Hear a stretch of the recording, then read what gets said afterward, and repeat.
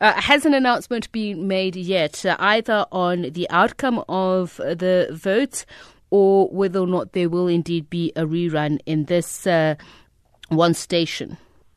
Yes, so according to the IEC, we might have a rerun next week, Thursday, especially for that ward that you talked about, which is Ward 1, where the papers at Ward 1, they used a ballot paper of Ward 19. So we might have a rerun next week, according to the IEC. But at the moment, what I can tell you is that the media, since we've been camping here since this morning to await the results from the IEC, but at the moment we are still waiting them after they are still busy capturing the last voting stations, the papers that came later this afternoon.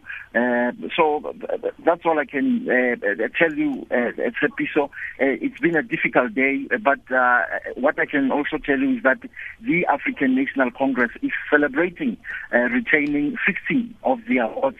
Awards they took in 2016. And also the DA is not happy because they have lost one ward this year. In this by-election, they have got 5 wards instead of 6 of 2016.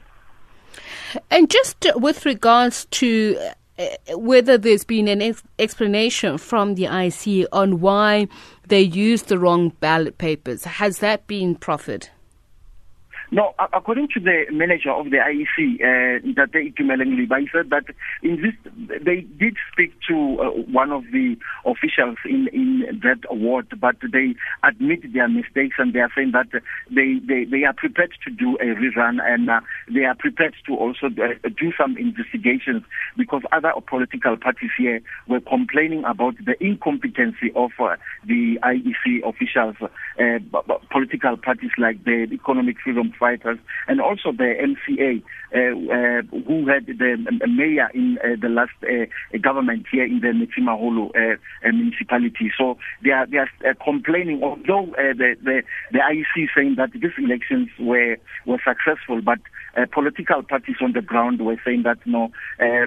They are disappointed with the work of the IEC, especially officials on the ground.